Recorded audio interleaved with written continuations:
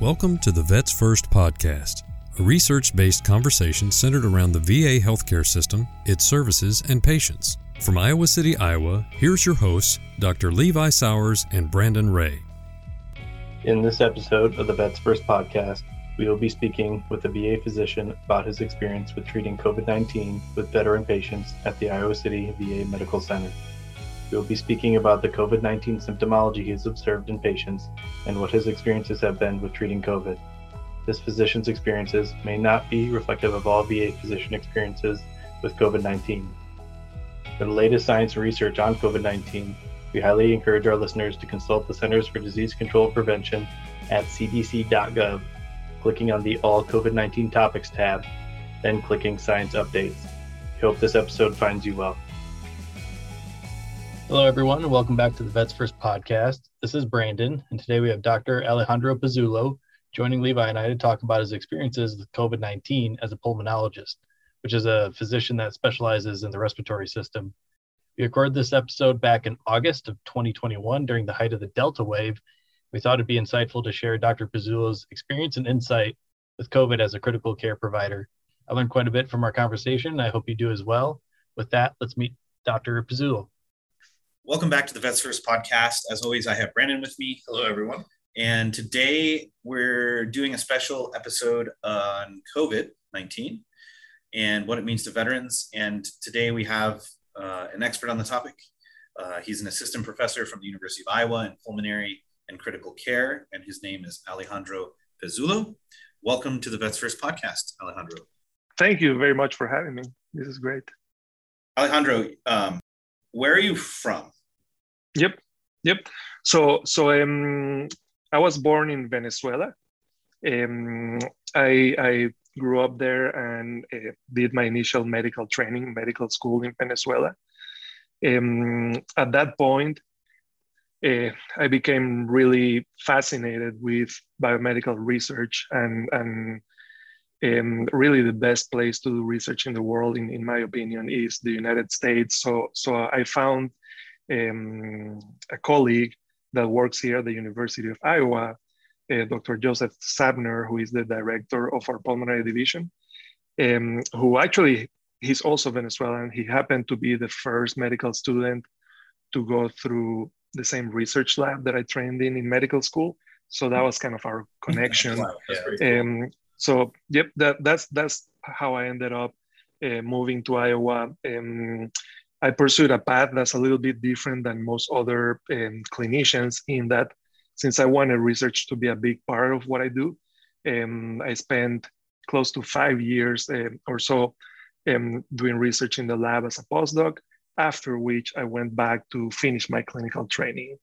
Oh, wow. So did you actually stop your clinical training to do research? Correct. Yep. Oh, wow. So so then the question is, you have an MD.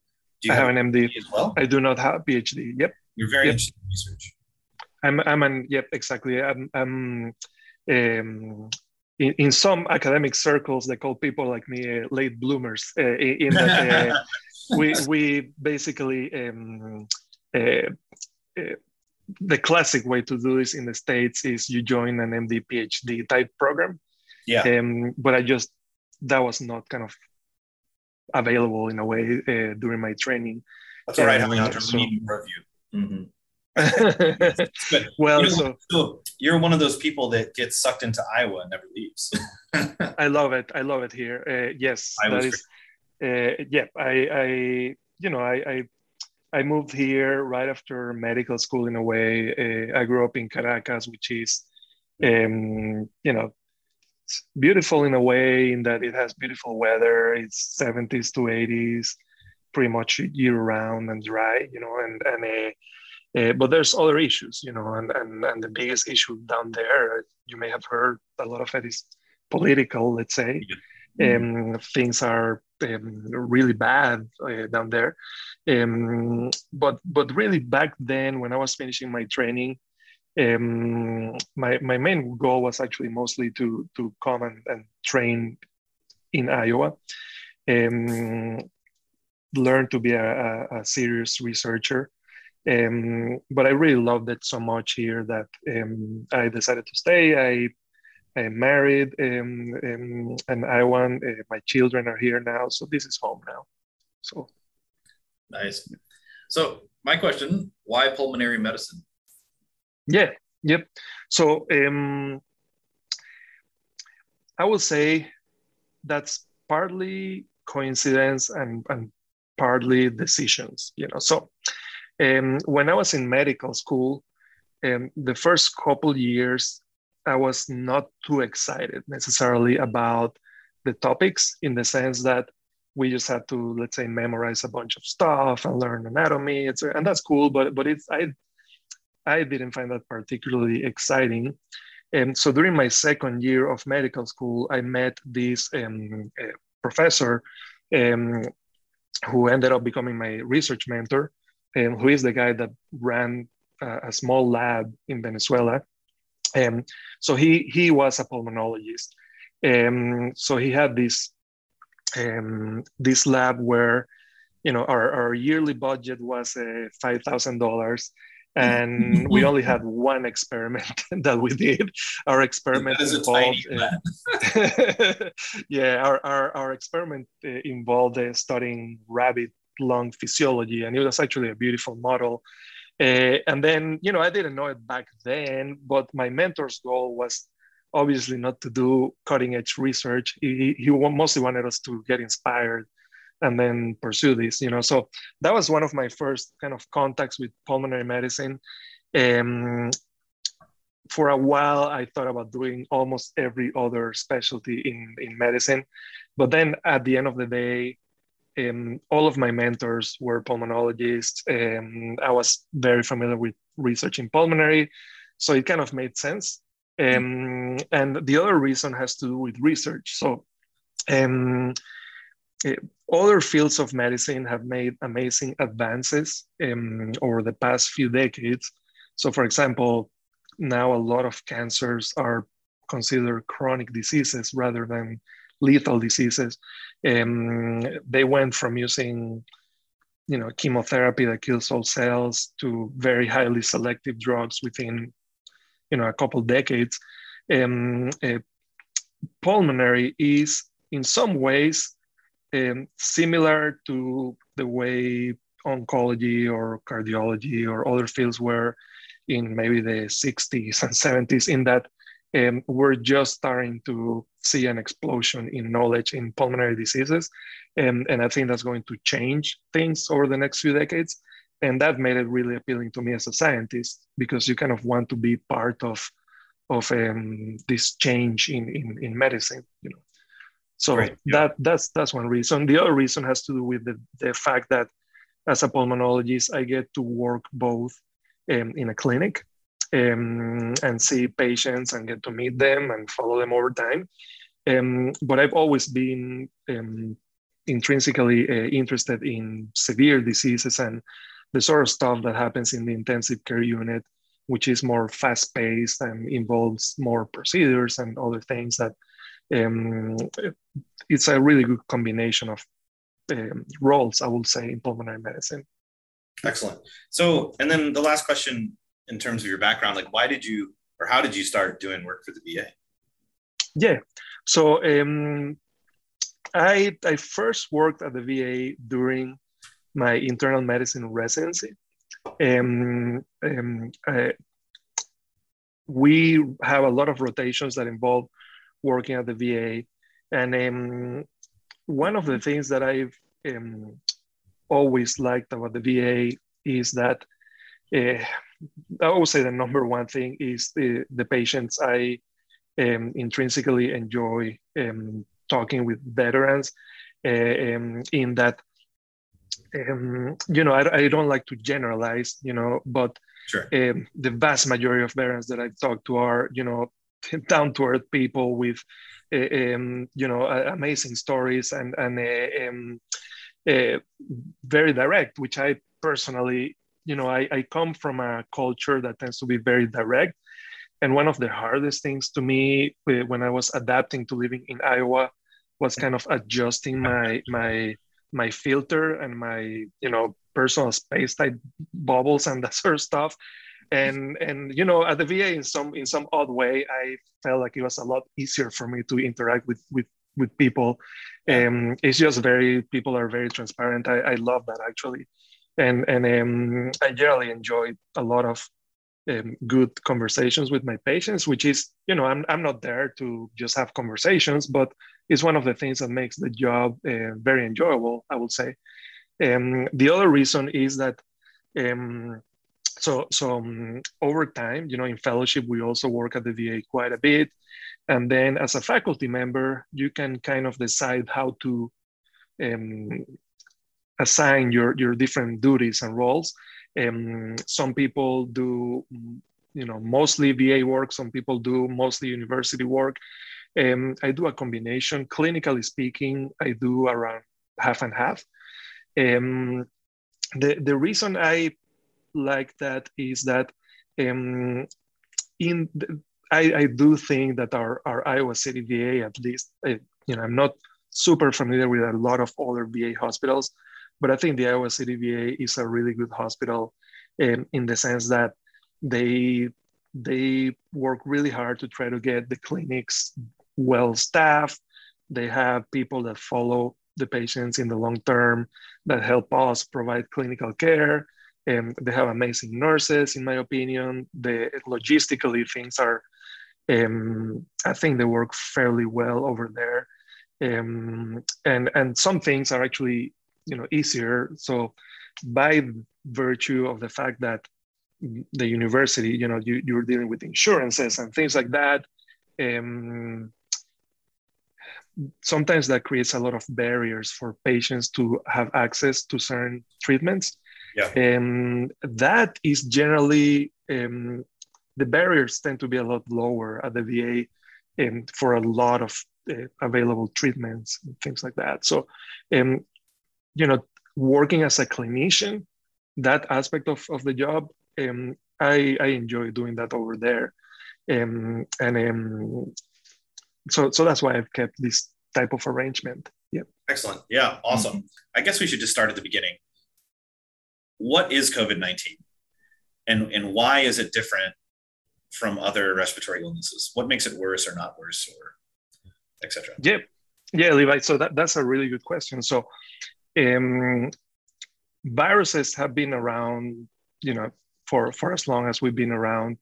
The viruses that we're often most afraid of or familiar with are the ones that cause the largest numbers of illness in the population.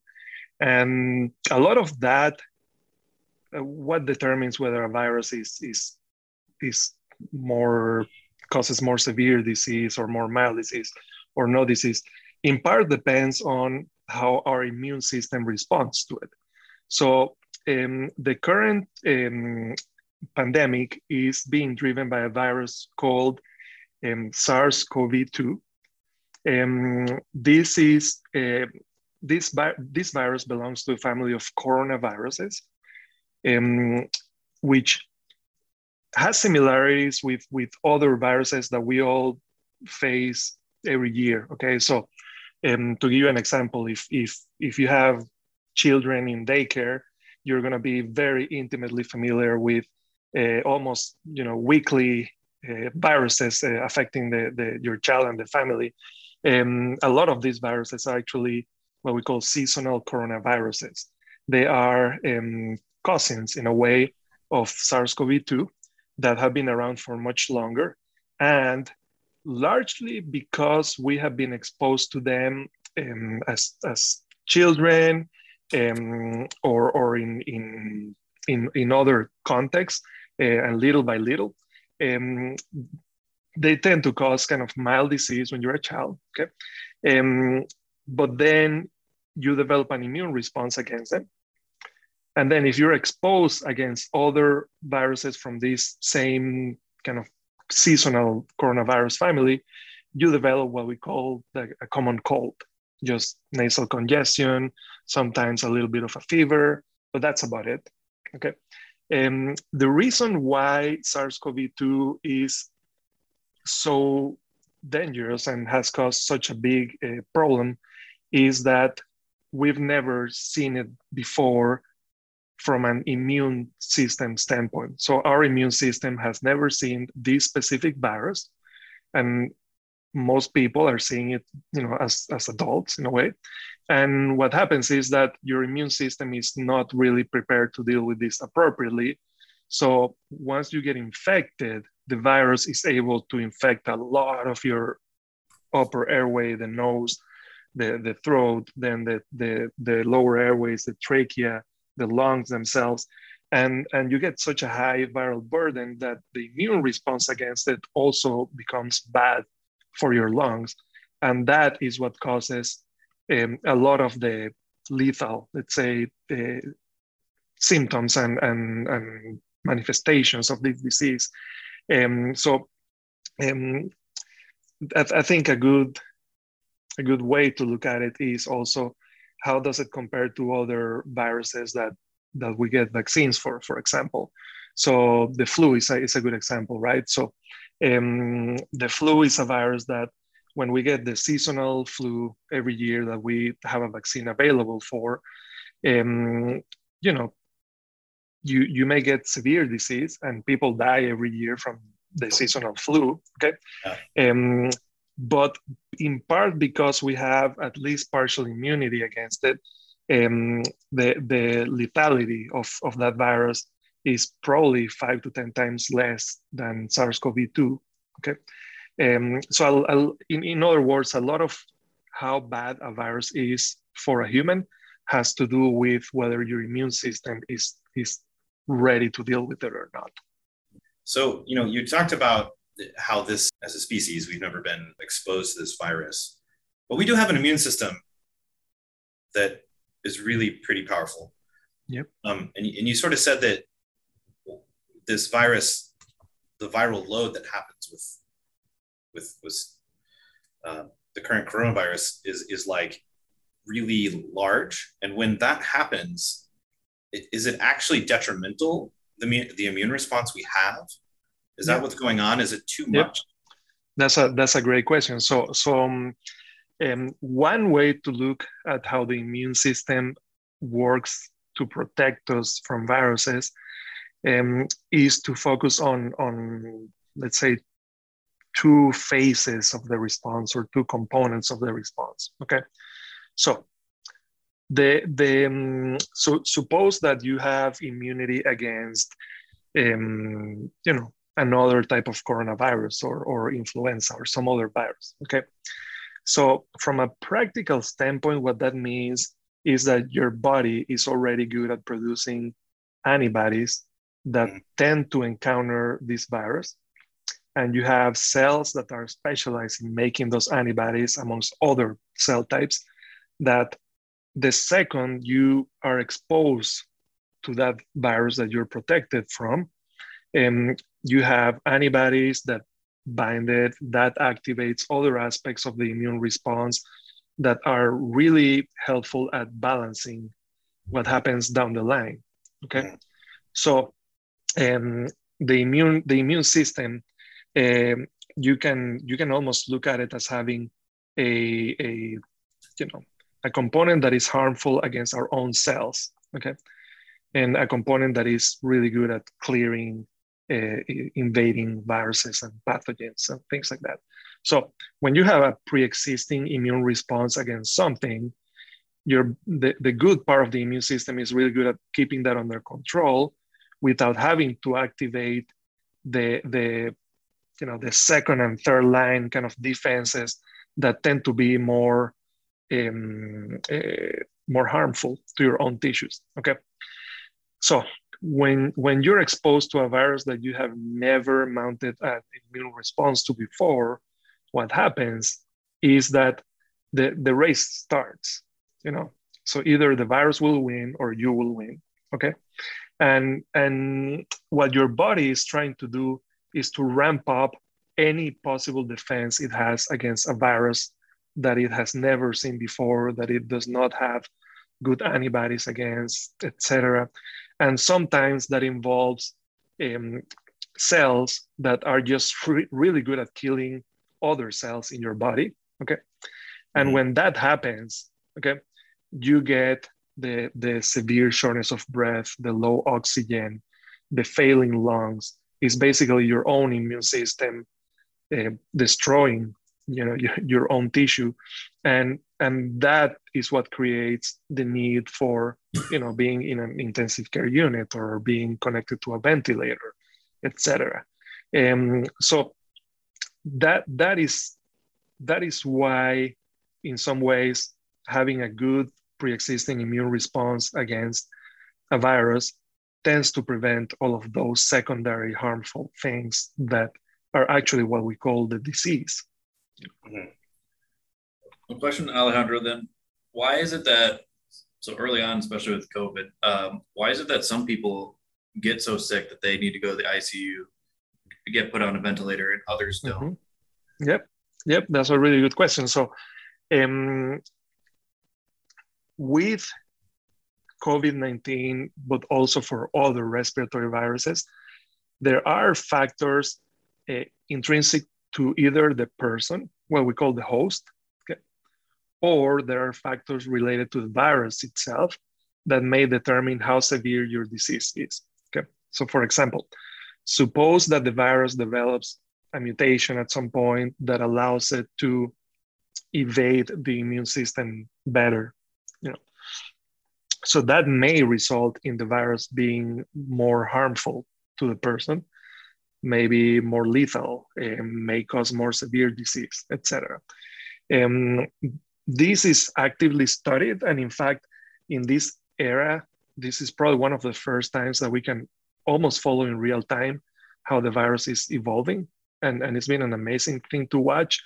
So people are studying that aspect, okay? But another aspect that may be even more important is factors intrinsic to the person or the host that's being infected that affect how you respond to the virus. For example, one of the top factors that affect how severe your disease is age. So in general, the older you are when you encounter this virus, the worse your immune response is, the worse the worse the disease tends to become. That's why you have such high mortality. It can reach upwards of 10, 20, 30% in certain populations. It can get really, really, really bad in some populations. In general, in younger people that have no other diseases, you tend to have lower mortality and lower severe disease. But it's still concerning enough that it is higher than, say, seasonal influenza, okay? So there's other factors too, though. So obesity is one thing that is closely related to how poorly you do. The more obese you are, the worse you tend to do with the virus. If you have chronic kidney disease, or very, very, very importantly, if you have a condition that suppresses or dampens your immune system, you can be at risk for worse disease. Or if you're having to take medication because you have something like rheumatoid arthritis or some other, what we call autoimmune disease, the treatment for those diseases are drugs that impair the immune system. So people that are on those drugs may be at worse risk of developing severe disease. Okay, so I've got a question for myself, but it seems counterintuitive to me that if the immune response is really damaging, mm-hmm.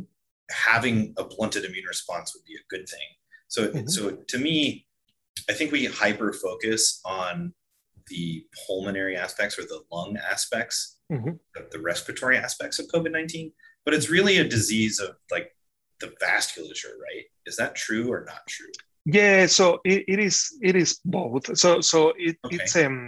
It's when we have studied what is the main, let's say, tissue of the lung that's affected. Okay, there's a lot of data out of there suggesting that the vasculature, in the lungs and elsewhere is affected, but a lot of it is alveolar type of injury, the same way you see in any other respiratory virus. Okay.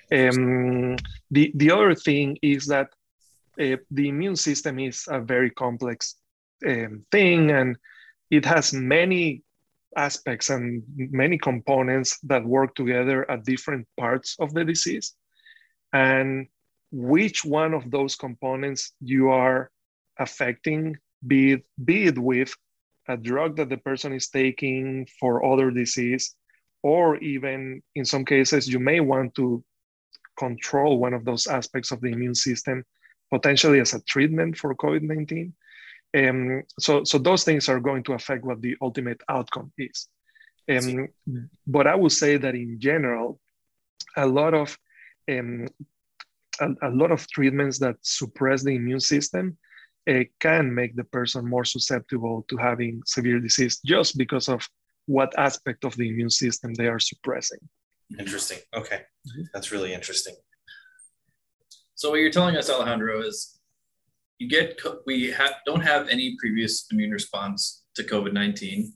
If you happen to get COVID-19, you get multiple layers of defense of your immune system that have to be incorporated to combat it.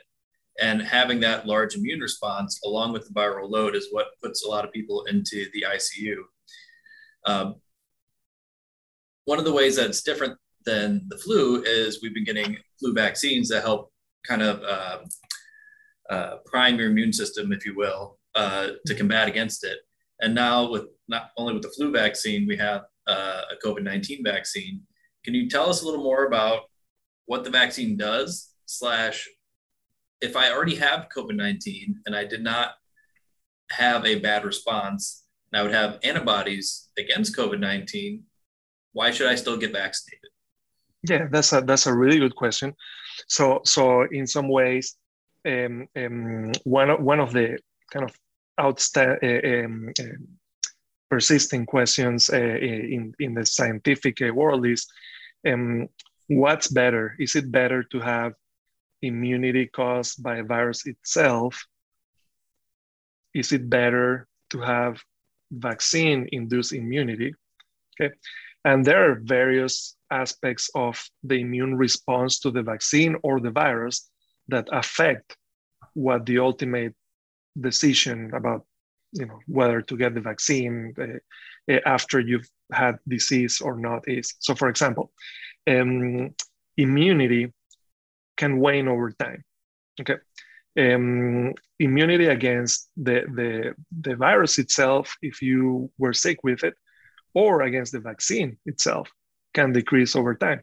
You may have heard discussion about potentially doing boosters, a third dose for some of the vaccines that we have available.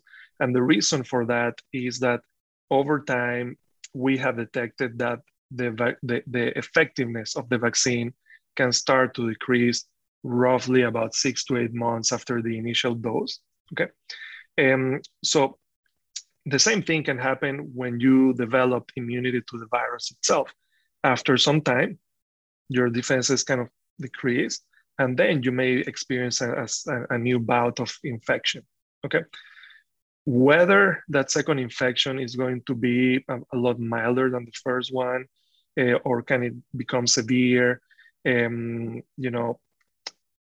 it resulting in a lot of other people getting infected too?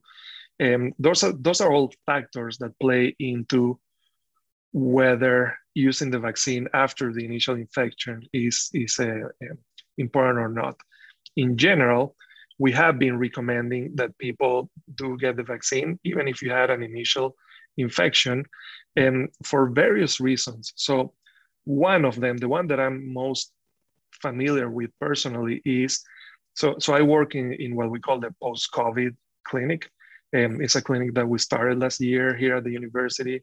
And we also have a clinic at the Iowa City VA that's following patients that develop COVID and then develop what we call long COVID, So interestingly, a lot of our patients are actually young, healthy people otherwise that had mild disease that a few months later developed almost a full disability that makes them unable to work or do other things. Sometimes that comes in the form of shortness of breath, and sometimes that comes in the form of what people call brain fog, which is, people can feel confused, forgetful, and it can be very, very limiting. So those patients, we often talk about, well, should I get the vaccine, considering that I already had the disease? And our concern is, well, if you get the virus again, is this long COVID going to get worse? Do you have room to worsen once you have long COVID? So the vast majority of our patients end up deciding to go get the vaccine, and the vast majority of them do just fine with the vaccine after having had a long COVID. And we generally feel like this is helping prevent perhaps worsening long COVID and other severe symptoms. And in general, for the general population, we feel the same way. Even if you had COVID-19, after some time, we always recommend to get the vaccine because, in large part, it is extremely effective. And one of the things that may get missed in discussions about the vaccines is how amazing really these vaccines are, especially when you put them in a historical context, right? So to give you an example, so most of us have gotten the polio vaccine, right? Yeah. Mm-hmm. Most of us have gotten the measles vaccine, and most of us get the flu vaccine. Okay. Yeah. So the polio vaccine, the formulation for it is you take the actual virus, the polio virus, okay? And there's some modifications that are made so that it's not, like the regular virus that's circulating or that was circulating. But you take the full virus, the full thing, you inactivate it chemically. Okay, there's various ways to inactivate it. Okay, but you inactivate it, and the hope when you inactivate it is that it doesn't become harmful to the person, but is still able to cause an immune response. Okay, you take that whole thing, okay, and you give it to people. Okay, and when you think about how this was tested, in the early 20th century. People were being communities were being destroyed by polio, and you had all of these children having horrible effects from the disease. So people were really desperate for something that would prevent this. And, people said, we need to do these trials, right? We need to go ahead and try to solve this problem. So they actually did all of these trials in children first, okay? And when you think about the actual act of, taking the full virus, you inactivate it a little bit, and you're going to give it to a bunch of children. Yeah. It sounds crazy. It sounds crazy right now, right? But it's one of the best things that we have done as in humanity, in the scientific and the medical world. We learned that by doing this, you can almost fully make this polio virus go away, and when we prevented millions of deaths and disability and sorts of things, right? Same thing goes with measles. Millions of children have been saved by these vaccines that are, in terms of formulation, they sound a little scary, but they're very, very safe and they're fairly effective, okay? The flu vaccine, for example, how is it made? So when you actually think about it, it also sounds a little crazy. You take millions of eggs every year, usually around February, March. A group gets together, decides, what strains of the flu are we going to try to prevent this year, and then they inject this in all of these eggs, and then the virus grows, and then you have to kind of isolate it. Same thing, you inactivate it, and that's the vaccine. And it's fairly effective. It's every year it varies. It can be anywhere between 60, 80% effective or so. And it's also prevented massive amounts of mortality and severe disease and hospitalizations, And then really the new COVID vaccines are from a scientific standpoint, I think they're one of the most amazing things that have come out of science in the past few decades because of the way they're made and also how effective they are. So we're going from older vaccines, you take the full virus, you inactivate it, use the whole thing, and then you hope that it works, okay? The way the COVID vaccines are made is we now have the ability to very quickly determine the genetic sequence of new viruses, okay?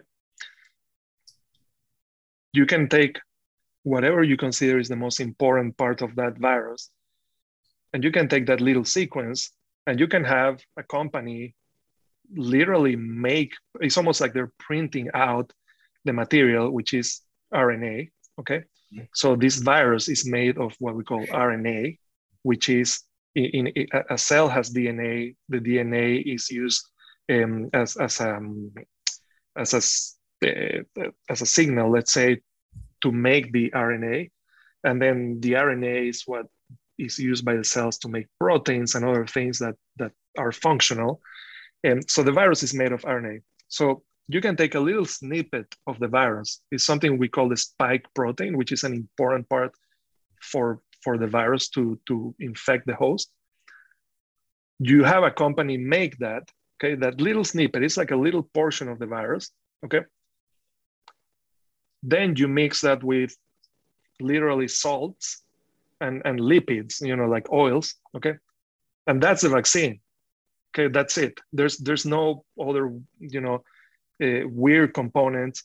It's literally as if you had gotten the virus, but just a tiny portion of it. So that means that it's not infectious, in the sense that it doesn't cause disease, let's say. And that, yep. So just random interjection. So those pictures that we always see, representative pictures of coronavirus, and it's that little ball that has the little the prongs coming off the little yep. prongs. It's just one of those. You're not making the whole virus. You're just making that little prong of the virus that. So the virus, like you mentioned, is like a little ball, and it has all of the little prongs. That's what we call the spike protein. Okay? Mm-hmm. And the spike protein is what the virus uses to first make contact with the person's cells. Okay. Mm-hmm. So the vaccine, what it does is that it takes a little portion of the virus genome that's made of RNA. That portion is the one that codes for that prong, the spike protein, okay? Mm-hmm. And that's all we're using, okay? So when you inject that into a person, what happens is that the person's cells start to make only that protein, okay?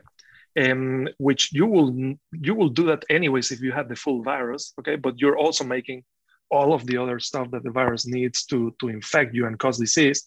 With the vaccine, you're only making the spike protein. And that's enough to cause an immune response that is able to neutralize the virus if you encounter the full virus in the future.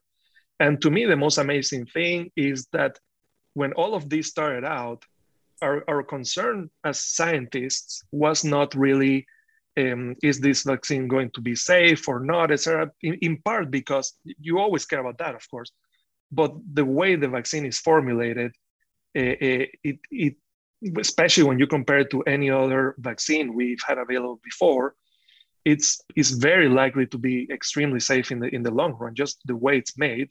Our main concern was actually more about, will this actually work? Will this be effective? Mm-hmm. So when those numbers came out, these vaccines are over 90% effective. Over 90% effective. We have very few vaccines that are as good as these ones. When you say 90% effective, it's 90% effective at stopping hospitalization, correct? Or what do you mean by 90% effective? Yep. So actually, that's a really good question. They're actually over 90% effective at decreasing any symptoms. Okay, and they're almost 100% effective at preventing severe disease and death, hospitalizations and death. So they're amazingly effective, really. So that's why that's why in some ways it's very, I think it's very rational and easy scientifically, let's say, to recommend to someone to go get the vaccine because it's really so effective. And now we have data from millions and millions of people in the short term. It's proven to be very, very safe. In fact, it's one of the safest vaccines that we have available. And we don't know in the, we cannot travel in time, right? So we don't have a way to predict exactly what the safety profile is going to be many years from now, okay? 10 years from now, right? Yeah. Yeah, correct. But we can use what we know about other vaccines to try to predict what's going to happen with this one. And just because of the way it's made, because of how effective it is, because of the way it's delivered, it's extremely, I would be extremely surprised if we had some unintended side effects in the long run. The other thing is that, really one way to look at it is, what are the people that deal with this virus doing, So in our hospital, for example, we've been working in the ICU. Last year, we were dealing with this without the vaccine. And all of us were really the first ones to kind of volunteer to be part of the trial. And at this point, over 95% or so of people that deal with the virus clinically are vaccinated because we know how bad the virus is, and the data on safety and efficacy of the vaccine is out there. So for a lot of us, it was a relatively straightforward decision. Yeah.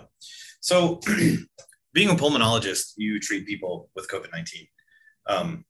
If you're a person that gets more severe disease, what does that progression look like? Yeah. So like I mentioned earlier, so I'm a pulmonologist, right? And I take care of various lung diseases.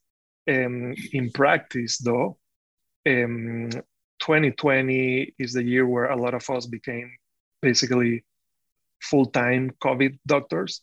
Okay, so we, especially for a lot of us that work in the intensive care unit, and even in the post-COVID clinic, we've gotten a chance to see the whole kind of range of disease.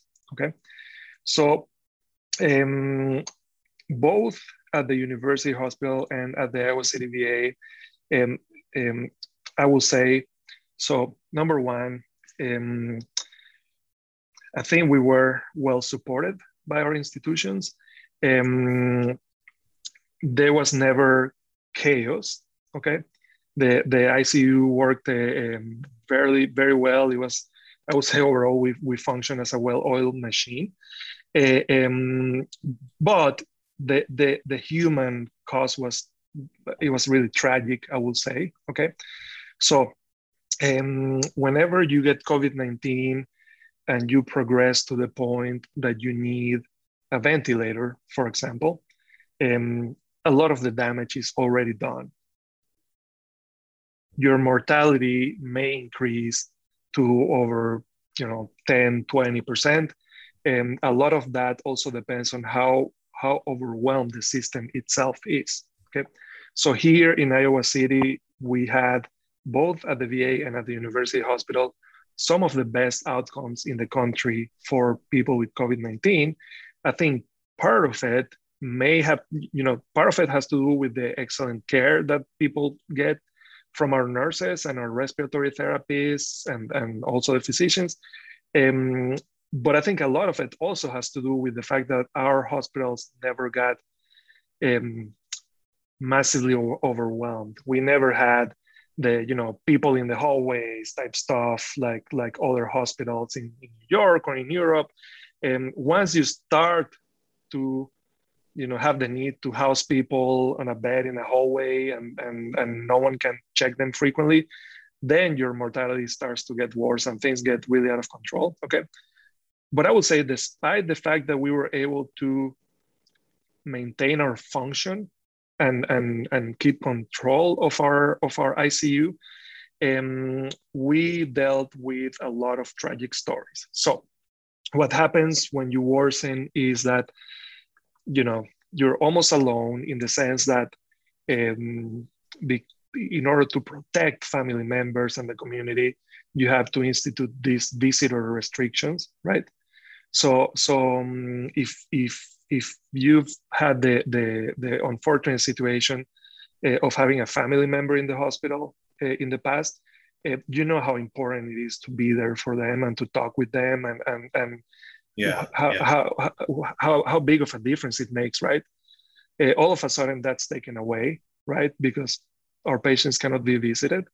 So then you're alone. You have your nurses visiting you all the time, the doctors visiting you all the time. But one way to describe severe disease, without being too dramatic, is it's like slowly drowning. You know, you're short of breath, you're trying to control your cough, but you may be connected to this breathing tube, right? And it's so bad that we have to keep our patients sedated, right? So that they're not feeling this while they're experiencing this. And then the family is, you know, of course, desperate to know what's happening to their loved one, right? And often all they can do is, you know, watch them in a video call, and it's just hard on everyone. Sure. The other thing that we dealt with a lot is that despite the fact that the virus affects older people the worst, okay, we did have a ton of young people, okay? So one of the hardest things that we had to do last year is, for example, talk to children about why their loved one, why their parent is not gonna see them again, you know? And that is something that had a really kind of tragic effect on everyone, you know, especially our patients and their families. So it is a very rough thing to go through for our patients, okay? Sure. And the other thing that sometimes gets missed in the discussion, right, is that everyone focuses on mortality. Everyone likes to talk about, you know, how many people are dying from this virus, okay? Yeah. But you have to remember that this virus can also cause a lot of disability in the long run. So now we have thousands of people out there that were, you know, very active professionals, you know, teachers, truck drivers, all sorts of jobs, you know, that were demanding from a physical standpoint. A lot of those people are not able to do their jobs now because either they got long COVID or they got very severe disease while they were actively sick with COVID-19. And then, you know, you go home and you may need to be connected to a ventilator through a tracheostomy, or you may have a tracheostomy, or you may be unable to walk more than a few blocks without getting short of breath, okay? So the human and the economic cost of that is very, very large, even larger than what we talk about when we talk about mortality, right? So yes, this virus is really hurting a lot of people in a very, very negative way. And that's why I really think that we should try to use the best tool we have right now, which is really to prevent it, you know, and there's various ways to prevent it. But I will say that most people do not want to go through this, and especially ending up in a hospital sick with this. Sure. You know, I think we hear a lot in the news and wherever on the cost to our healthcare providers. Has it been difficult treating COVID-19? So one way to look at it is, yes, there's definitely an emotional, you know, toll on the providers and a financial toll, and And that, I think that's important, absolutely. Last year, my wife was pregnant, for example, and I was worried, every day after I came to work, I worried about, okay, is this going to be the day? Am I going to get COVID-19 now? And am I going to give it to my family and my parents, etc.? So we all had these kind of rituals almost where we will arrive home, either shower, douse ourselves off with, hand sanitizer type stuff. And sure, that's important. And that's still having an ongoing effect on many people. I will say the people that have had to work the hardest from a healthcare system standpoint is actually the nurses and the respiratory therapists that have to enter the patient room multiple times a day and that are spending the whole day next to our patients. They are the ones that I think we need to support for them to be able to do their jobs. Okay. Yeah. That's let's say that's one side of the story. Okay. On the other hand, though, as an intensivist and as a pulmonologist, we have been trained to, in some ways, try to put our emotions apart, and so we can function, right? If I were thinking about my patients, children and their family every second of the day as I'm taking care of them, I will be so depressed that I will be unable to function, So in some ways, we are trained to almost become a machine in a way, kind of put your emotions aside, just do the job. And I think we were able to do that in some odd way. To me as a pulmonologist, there was an exciting component to this, in the sense that this is what we've trained for. We've trained to take care of people with severe lung disease. And I try to focus on that. I try to focus on doing the best job we can. And I try to celebrate our successes and then move on and try to keep doing our jobs so we can serve our communities. But yes, there's definitely a big mental toll that this has taken on the whole healthcare community. Yeah, of course. Yeah, Alejandro, I think we're getting close to time today, and I do want to thank you for coming on. I also appreciate that you just kept it just fact-based, which is really nice. So yeah, man, anytime, guys. Yeah, thanks for doing this. Good luck. And we'll be in touch. All right. Awesome. Thank you. This concludes today's Vets First podcast. For questions or comments relating to the program, please direct email correspondence to vetsfirstpodcast@gmail.com. Thanks for listening.